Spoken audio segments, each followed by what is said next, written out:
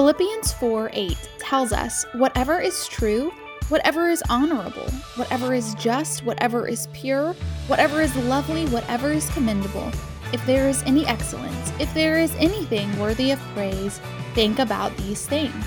The Whatever is True podcast is dedicated to boldly proclaiming the truth according to God's Word.